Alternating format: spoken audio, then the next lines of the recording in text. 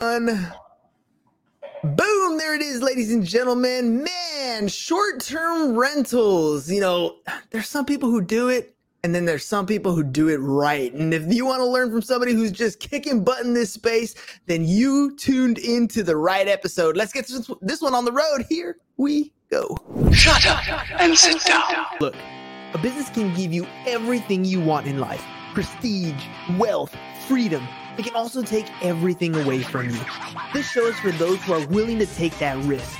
These are the real life stories of entrepreneurs. But before we start, I have one small favor to ask.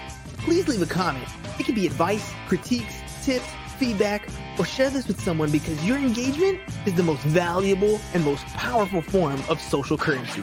So thank you, and welcome to another episode of Business Bros. Right, peeps. On today's episode, we got a special guest who is shaking up the short-term rental industry. For 7 years, our guest has been a pioneer in this field, currently holding over 155 properties in his Airbnb portfolio across 8 cities. But what sets him apart in his innovative approach to automation is allowing him to take a year off while his company continues to grow. Now, that's the dream, right? He sees the industry for more than just a way to make money, but as an opportunity to build a value-driven organization that stands the test of time. So let's welcome to the show, the one, the only, Sean Rocky G.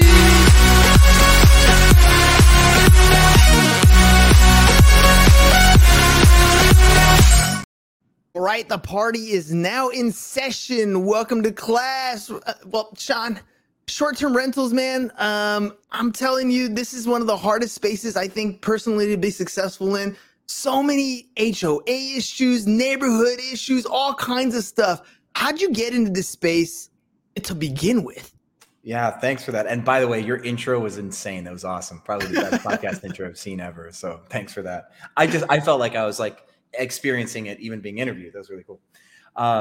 Surprisingly enough, I have not touched a HOA once in my 8 years in 8 cities of doing short-term rentals, because I rent apartment complexes mostly, and apartment complexes don't have HOAs. So I've never bought a piece of property. I just get a landlord to rent me their apartments, like a floor of a building, and those don't have any HOAs. So it's really, really been kind of easy in that regard. All right. So we're going to talk some details here, because that is definitely a unique approach to what we're doing, to what this whole industry is all about. So how did you get started in this space? What was that one little idea moment, that little light bulb moment that was like, okay, this is something I definitely want to do? You know how they say necessity is the mother of invention? I think that's really it's a smack me up across the face one day. My first business was in the newspaper industry. So I was a consultant for media, helping them reach millennials. And that company actually was doing 7 figures back in 2013, 14. And I was hiring sales guys from all across the country and moving them to Houston, Texas. And so as part of their hiring process, I wanted to level up and hire better people. So I did relocation packages for the best salespeople I could find to give them 8 weeks of rent for free at a furnished place. And so it was my own version of corporate housing. And about 3 of them moved out of properties that I had rented, nearly all at the same time. So I had these empty apartments that had 10 months of lease left still on them. So I was going to pay the rent on all these. And I actually legitimately didn't do anything with them for months and lost money for a few months. And then a friend of mine said that she booked an Airbnb in Austin. She's like, you should check out the website. I'm like, hold on, wait, what does it do? And so I put these empty apartments that I was using for my business on there just to kind of stave off losing money. And they were profitable instantly. So I approached it not from a real estate standpoint, but from this I've got this inventory and I'm going to utilize it. And it was just straight business right from the beginning. So it's kind of the opposite direction than most people started. Yeah, 100%. Most people think real estate and they want to avoid the ownership aspect of real estate, but have the management and control. You already kind of had the control and you were like, I need to plug a hole here. This thing's leaking a little bit, and okay, solution comes up. So let me ask you probably the $1 million question. You start this business venture and obviously you're like, okay, I can put it on Airbnb. But in any business, there's always what do I have to do on a daily basis? In the intro I wrote, you were able to take off for a year without having to do any work. How'd you come up with the idea to automate the company and get it going on its own? This was my third business to automate, so had a lot of practice with employee-driven businesses. When I first got started, I was scrubbing the toilets myself, dude. I was like doing it all. So I was talking to guests, helping them check in, cleaning the toilets when they left, like all of it. And the business model is decently easy to automate to a degree because the majority of the work is either setting up the property, putting furniture in there, and making it like listing ready. And then once you have a listing, turnovers, like when a guest checks out, it needs to be ready before the next guest arrives. And that's pretty much heavily housekeepers. If you think like a hotel, the majority of their staff are housekeepers and then like a concierge at the front. And that's most of it. So it was maybe a year and a half ago. I trained an assistant that was working for me. She was making like $500 a week when she first started. And within 3 years, she was making six figures. And I just kind of put the company under her control and said, peace, hit about 12 different music festivals. And Burning Man, and saw like a bunch of continents, and just really kind of, I really enjoyed it. It was great. Dude, the concept of what happens when you start making money was one of those things that started to fascinate me with entrepreneurs. And one of the best answers I've ever heard is the only thing you can really buy with money, I used to say, is time. And now, after hearing this guy say it, I thought that's more genius than that. He said the only thing you can really buy is a memory. So go have experiences, because at the end of the day, even if you lose it all, those memories are who you are at the end of the day, right? Like that's who you are. So go out and live and have those experiences. You got to do that for a year. Burning Man, that's pretty freaking awesome, dude. Yeah. Let me ask you about raising the value of these places. So you had these apartments and you wanted to make sure you use them and put them at Airbnb. And I know that when we look at Airbnbs, we're always looking at the ones that have the nice view or have like that Instagrammable wall or something that sets them apart, that makes them a little bit different. And you kind of mentioned like staging them and getting them ready to be rentals. Is there anything you do to like increase the value for the average night on these properties, or is it pretty much like cut and dry like a hotel? Look, you get what you get, and you just turn them over and keep them as full as often as possible? So there's like a mini history lesson in here. When we started, anybody could have made money on Airbnb. It was like 2015. So you could just have a mattress on the floor, and enough people wanted to do something new that you didn't have to have any design. Like some of my stuff looked like a dorm room. And because of our price point, doing a lot of studio apartments, one bedroom apartments, we never had to go crazy. The Instagram walls, stuff we've never really had to do. We did set up a unicorn themed property in Philadelphia once, just because we wanted to try it out. And it made double the amount of money that a normal unit would, but people partied so hard we had to shut it down in 6 months. So a lot of our listings were cost efficient, right? It was cheaper to get in. We got landlords to give us free rent. And the main part of our business model still to this day is we'll activate like a 2-year or 3-year lease, but in exchange, we get 8 weeks or 10 weeks of rent for free. And so we're driving our costs down. We have all in-house cleaning staff. We're hyper cost efficient, but there's been an oversupply probably within the last 12 months. And so even those properties, the ones that are typically $100, $120, $150 a night, even they need to have like an informed design style, because there's just so many properties out there that for $4 or $5 more, you can get a place that actually has had a thought out design style. So one thing we've done with a lot of our properties, we flipped the dark walls, like this black wall back here. We've done a lot of dark wall colors, a lot of patterns. And you'd be surprised, just by going dark with your wall color, you're already so different than most properties on the market, because when people pick up a lease or a house, most of the times it's got like this basic white color, right? Like a beige, white, off-white. So by painting a wall dark, you instantly contrast against the competition. As a dollar for dollar, spending $35 on paint is just as effective as spending hundreds of dollars on like fake plant wall. You know, it gets kind of the same output. Yeah, but still, it's making you different. I remember we stayed at this little motel one time on a road trip, and the walls were painted with different rock stars. It looked like posters from different rock stars. Like he had Kiss on one wall. Like it was different, dude. It looked cool, and it was one of those where people were like, "Hey, where is that?" I'm like, "You're never gonna guess, dude. It's like this little spot in Huntington Beach." But it made an impact, at least in our photos. And I'm sure if it was more like an Airbnb, people would want to know, get the reviews, share those types of things. I think it definitely makes a big difference. If somebody's gonna get started in this space. Right now, you said, I mean, there's a history lesson. 2015 was different than today. If somebody's going to get started today, what are some of those tips that you can give people to, like, you know, advise them so they don't make the same mistakes, but at the same time, get them off on the right foot? Well, sure. What's really cool about starting now is even though there's more competition, there are also more examples online. And just like any business, you do market research, right? You do competitor analysis, you check out everything. And so if you go search on Airbnb right now, you can find the listings that do well, and you can basically copy listings that do well because you can see their calendars, you can see how many nights they're booked, you can see what they're charging. And so by finding popular listings, it's really easy to emulate something that's just working because the barrier to entry is low. It's just coming up with an idea that you think will work kind of seems to be the daunting decision there. So yeah, you just get on Airbnb and copy what you see. Now, the watermark has raised in a few areas, right? Copying somebody's design is a great base platform to get started on this. And especially if you do something less expensive than that other competitor, right? Like Uber comes in and does something, they do it well, but they did it expensive. And then Lyft comes in and does everything that they did just cheaper, right? Because they didn't have to make any mistakes. So you can do that, right? But then there's a couple topics that people probably should research. And this is a hospitality business as much as it is real estate. And so you'll want to learn how to give a guest an actual experience. And that's, I think, one of our big value adds is we pick up B-class properties, ones that aren't supposed to be special. We make them special with some, design, but then the guest experience is one of our biggest focuses. And we have a motto inside the company, which is you don't have to be intelligent to book with Pad Suites, right? It's not required. And so we meet everybody where they're at, complete total patience for all of our guests. And it gives us 5-star reviews with like less expensive properties, which is nice.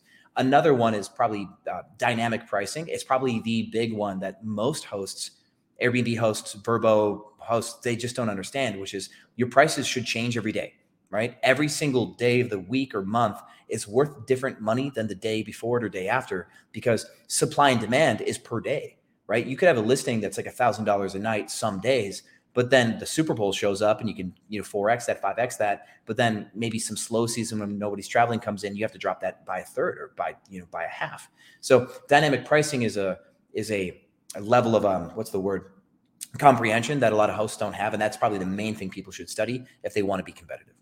Is dynamic hosting like built into some of these platforms, or do you have to do it like completely on your own? Like if I put a property up in Airbnb, am I just setting it up for one particular rate, or like does that something that you have to do like outsourcing?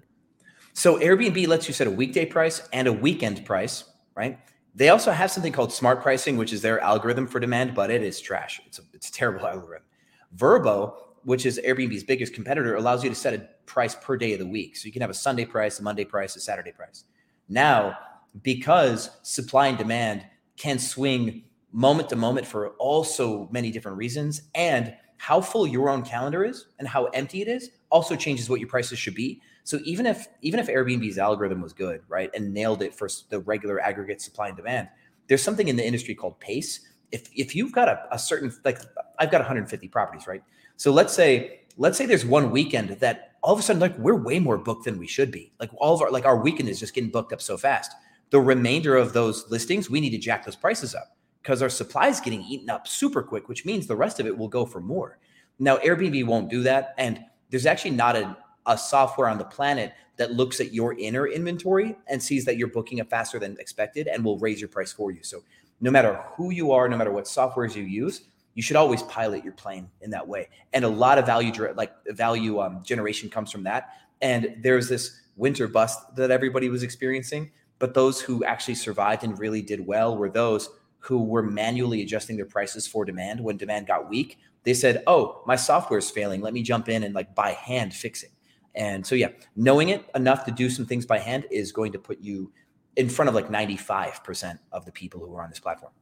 You said guest experiences are what's going to set you apart from a lot of the other places that are out there. And you guys are providing a really good guest experience. You also said sometimes you make your place so good that people are going to party like it's 1999 and kind of mess up your place. How do you find a balance between the two? What is a good customer experience, but that also kind of protects your property so that the turnover is natural turnover and not like insurance claim turnover? Yeah. Well, there's multiple aspects here, and a lot of it becomes predictive, right? So when you have a studio apartment, people don't throw parties in studios, right? There's just so many houses out there that have the space to invite a bunch of people over that you don't really have to worry about it so much. So what houses tend to do to avoid parties is when you do price and you drop your prices, raise your prices, if you go below a certain threshold, last minute, you can get some last minute bookings that could be parties. So there's something in the industry called lead time, which is like how many days in the future somebody books your place. If you have bigger properties that are at a party risk, you want those booked in advance. So that way nobody finds your place available like for next weekend and then books it for a party. Because somebody who's throwing a party is not booking 6 weeks in advance. They're not pre-planning a party 6 weeks in advance unless it's a party that they plan to promote. And some of my students actually, they have these networks within the cities that they're in, because they have a lot of houses. We do a lot of apartments, so we don't have to worry about this. But like, for example, in Houston, one of my students, he's in this network on social media where people track to make sure no one's throwing parties at their properties. And it came across like either Snapchat or Instagram where somebody's like, hey, here's the address for this pop-up party. And he snagged it in time. They tried to have 3,000 people show up at his house, but because he was in this like local network where everybody's checking each other's properties to make sure there's no parties, he was able to get the cops there before people even started showing up. So for houses, he wasn't booked last minute, and then they booked last minute, right? That was the first thing, right? You don't want your houses booked last minute. Second, being involved in these little local host networks for major cities is a great measure of prevention, and that's what saved him. Dude, that's huge. I work with high schoolers, and come prom night, come homecoming, they all want to do an after party, and they're high school seniors. So they got one in the bunch that's 18 years old and wants to throw that party, and they're going to go with the Airbnb thing.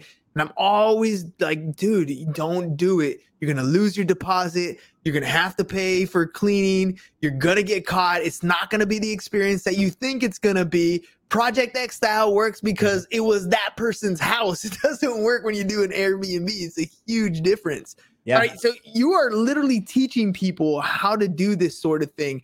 One of the things that astonishes me about your business is you're across 8 cities. So how does one pick a location? It's one thing to pick a unit, right? So we talked a little bit about houses and apartments. What about actual geographical locations? What's a good place to start if you're going to start doing the Airbnb game? So I would say Midwest to give you a fast answer. The reason why I'm in the cities I'm in is because when I was in the newspaper industry, I had newspaper contracts like the Philadelphia Inquirer, Dallas Morning News, Houston Chronicle, stuff like that. So I got into a lot of cities because I was already there for business. And then because my business model was built for urban, like built for inner city, I added in places like Austin, Texas, right? Just because we were built for it. But right now, you'll either compete with people like me who know it all, right? We've done this for a long time. Maybe even they're venture backed. There's a lot of private equity in short-term rentals right now. So if you go to a big city like here or Chicago or Boston or anywhere with tons and tons of populace, the level of competition will be higher. But if you show up to somewhere in Nebraska, Iowa, Idaho, Utah, Alabama, one of my students, he's like, where should I go? I'm like, go to Birmingham, Alabama. And in 4 months, he's the biggest host there. And he's just making money hand over fist, right? And then next thing you know, AirDNA comes out a year later and says Birmingham's the best city to be in based on like percentage margin. Because in these smaller cities, there's no good hosts, but there's still plenty of travel. People travel these cities all the time. But like a company that's got a bunch of venture-backed capital, they want to be in a city that they can have 5,000, or maybe not 5,000, but 500 or 1,000 keys, right? They want to go deep in scale in city to city. So they're not going to go to Quad Cities, Iowa, where maybe they could have 40 doors max, right? Because they want deeper scale for the amount of money that they've raised. So for hosts that are getting started, places like the Midwest are so easy for anybody who's paying attention. It's actually really easy money. I didn't know that there was a lot of money from private equity in here. I knew private equity was buying up a lot of single family homes. I knew. I just thought they were getting the regular rate of return like a normal rental would be, just because of the model of having a long-term lease versus having the turnover on a day-to-day, week-to-week basis. So, I mean, you're talking like deep 5,000 keys in a pretty geographical area. How much money's going into this from like some of these equity firms? Hundreds of millions of dollars, actually. So, and this is new, right? So I just had lunch today with a gentleman who's been in the private equity world a lot. He lives in Mexico, but he flew up to Dallas for lunch. He owns a company that does staging and management for Airbnbs, and he's heavily in Mexico, but he's in like 4, 5, 6 cities here in the country.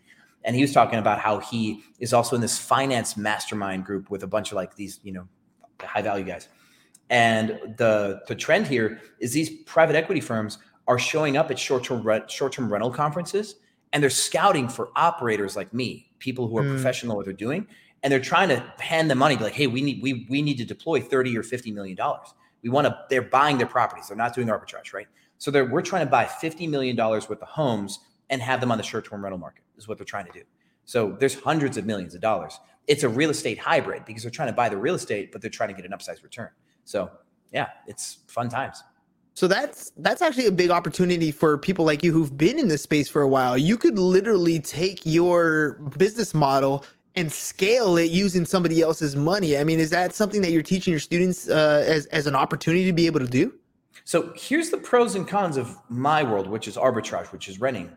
It doesn't take much money to get into arbitrage, right? So to set up a property, if you're going to pay the first month's of rent, maybe, and you get a couple months of rent on the back end for free, you're really only out of pocket a little bit of rent and some furniture. We're talking $6,000 to set up an apartment, right?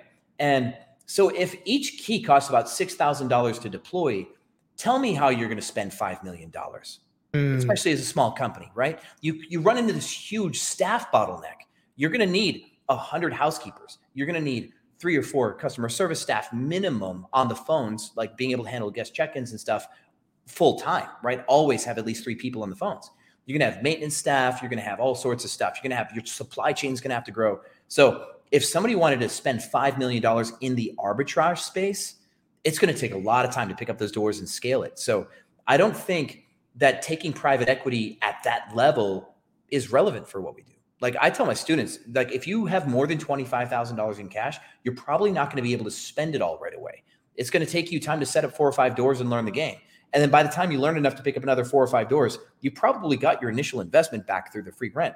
So you could take $25,000 and grow at a pretty neck break pace in my world doing arbitrage, where if you are buying properties, $25,000 is probably your down payment for a small property, not even the furniture at that point. Yeah. That's definitely a big deal. Well, you mentioned the staffing issues, right? So getting all those different housekeepers, all the different maintenance people. And when you're starting off, it's like $6,000 to start to get your first, little apartment building off and rolling. But how about finding quality employees and getting them trained up? I mean, you said you had somebody that you were able to finally say, look, here's the keys. You got this. I'm gone for a while. I'm sure that didn't happen overnight. There's something that you had to go through to get there. How do you find good people and train them properly? So this is a long conversation, right? The girl that took over as CEO, I had her within my organization for about 3 years before she hit that level. And it took a lot of cross training. And at the point that I hired her, we weren't big enough to make her a CEO yet. So thank God, right? She kind of grew with the company. There's a book I recommend by Ram Charan called The Leadership Pipeline. It talks about basically 7 elbows that people go through from being like an accountant or a sales guy to being a manager for the first time, to managing managers, to managing functions, to managing whole regions, and then all the way up to enterprise level. And I think reading that book really helps you kind of see enough of the future that you can kind of plan ahead. Now, hiring, there's trends in hiring too. And that's why this becomes such a big topic. I will tell you, for all the entrepreneurs that are like listening to this podcast right now, the biggest thing that generates value for us is we stop running job ads whenever we can, because job ads are what we would call active applicants, right? And people are actively going through job ads. They're probably unemployed for a reason. And a lot of them are unemployable. So I will walk my tail into a hotel and I will find the person pushing the cart and I'll give them a business card and tell them to call me, and I will try to headhunt a housekeeper from a hotel. Once we have good housekeepers, we've got this rule in the company, which is whenever you hand somebody their first check, if you like them, tell them that you have a referral program and ask them to refer you people and pay them for referrals. Because good referrals in a referral program will be the cheapest hires you will ever have. Because running job ads, doing interviews, firing the wrong people because you hired the wrong people, those are the most expensive hires you'll ever have. So finding a way to access passive applicants and then referrals is kind of our sauce for hiring. That's fire right there. That totally makes sense. Look, the person's already doing the job. They're keeping a job. So it's not like they're unemployed for some other reason that you don't know about that's going to creep out of the closet once they actually start working with you. And you get good quality people to bring other good quality people. That makes total sense. Let me ask you about taxes and fees. So anytime you go to a hotel, for example, you go to Vegas, because everybody goes to Vegas, right? You show up to Vegas, you pay for your room, but they always have additional taxes and fees that are part of that hotel chain. It's just part of that travel industry. Do you guys have to kind of play by those rules as well, or because it's a short-term rental game, it's kind of a different ball game? No, it's generally the same game. And I'll tell you, I can't actually speak for hotels because when I go to Vegas, the Cosmo gives me everything for free, but they take it off the craps table. So they give me one way or the other. But Airbnb has sales tax and hotel taxes at the state level that they typically tend to collect on behalf of the operator. They do this just to make it easy. Now, city to city, some cities have a local hotel tax, right? Texas, like Dallas has a hotel occupancy tax. They call it a hot tax. Austin has its own hot tax, and Fort Worth actually just ran some legislation to add a hot tax. So now we do have to track our revenues and then pay the man out on the local level. But everything else, Airbnb's already tried to like systemize. That makes it a lot easier because managing all that stuff, it could definitely be a pain in the butt, especially if you don't know you're supposed to be doing that stuff, and then that bill comes later on. I mean, I'm in California, and I always tell my students when we talk about taxes, do not mess with the state. They're the most gangster-ass people that you're gonna meet, and they'll come after you. They'll find a way to get the money that's owed to them. Yeah. All right, man. Look, so much fire today on today's episode. I mean, I'm learning so much about this space. You're making me think about, like, why am I not doing this? What holds people back from becoming operators like yourself? The things that hold people back is probably the same things that everybody says holds people back when starting a business, right? If you remember when you started your first business, how many nerves did you have in your gut, right? You're like, oh, I'm so scared. Yeah, exactly. So a lot of people talk themselves out of starting a business and they never get into it. And there's definitely a different mindset with being a business owner and being an employee. And like obviously the girl who's been running the business when I took the year off, I gave her a salary for a reason. Paying a salary was a strategic choice to give her security over anything else. If I gave that woman a performance-based pay, she might have had enough independence to then go leave me and start her own business, right? A salary was a strategic choice for retention at that point. So I think a lot of times it's a mindset shift, right? A lot of people are afraid of now taking the risk where they may not make money, right? They may lose money. And I think some people are too far away from the concept of independently like making their own money based on their ability that they never start. And so I would say somebody, if they're in a salary job or an hourly job, they should probably take something commission or start a very small e-commerce business and kind of really learn what it feels like to keep what you kill. And at that point, you might have enough confidence to go and do it, right? I don't think there's really anything special about this industry that holds people back, aside from maybe some cities have some regulations that don't allow it, but we're still talking about 5-7% of cities. So it's an insignificant thing. I think the thing that keeps people from doing this is the same thing that keeps anybody from ever starting a business just the same. All right, what about the other side of it? You start, how do you get yourself out of being the solopreneur and owning a job versus being able to get yourself to the point where you can take off for a year?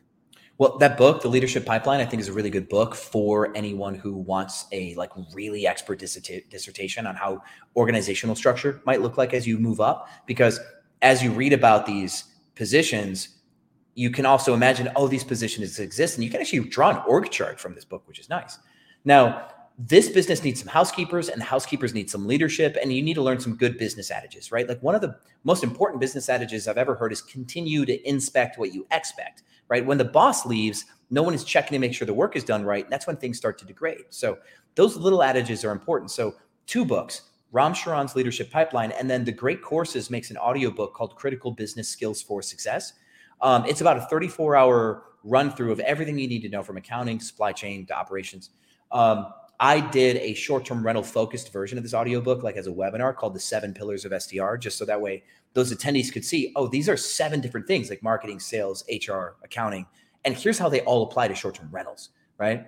And I will say, caveat, I teach everything for free on YouTube anyway. So the fact that I did this paid webinar day-long thing was because I knew that there was hosts who were already running the business and making money, and they wanted a really targeted education on how to become a business owner.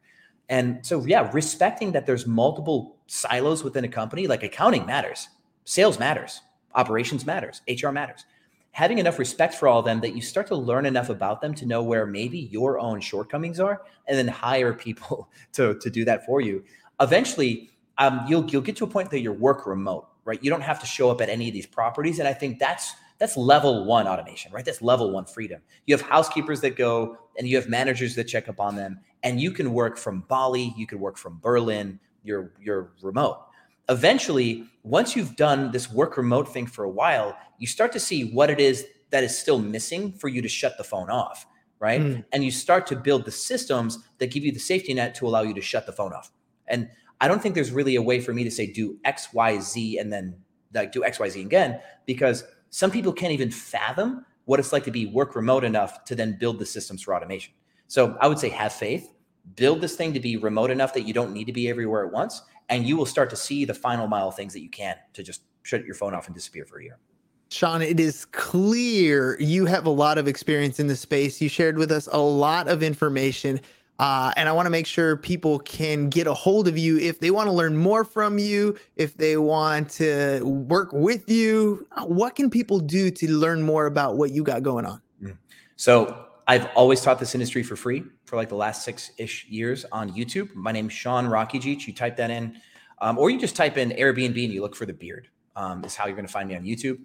And then my website, probably scrolling right now, rakijich.com. It has all my events and like my mini webinars. So people are current hosts who need to learn about the algorithm or need to learn price at a high level. There's like webinars there. And then, yeah, people can hit me up on Instagram. I'll even check a Facebook DM once in a while, right? So I think that's the easiest way. Perfect, man. All right, ladies and gents, you heard it. 30 minutes, jam-packed information. And is, by the way, is social in case you guys are not watching and you're just listening. It's at Airbnb Automated, at Airbnb Automated. So make sure you guys check that out. Sean, again, pure fire today. I learned a lot. $6,000 to get started, ladies and gents, in the Midwest, and you can be turning that. Man, it'll make it a lot easier. I'm telling you, those properties out there, way more inexpensive, especially if you're listening to this and you're in California, you're thinking, that'll never work here. Let me tell you, Sean is living proof that if you get started, you will figure out a way. He even said on the episode, you don't got to go with 150 properties off the bat. Just get your first couple, get yourself rolling, put your feet to the grindstone and just get going. You'll learn a ton. Sean, thank you very much for coming on the show. Ladies and gentlemen, we'll catch you guys on the next one. Peace. And we're out. It's over. Go home. Is your business in need of marketing?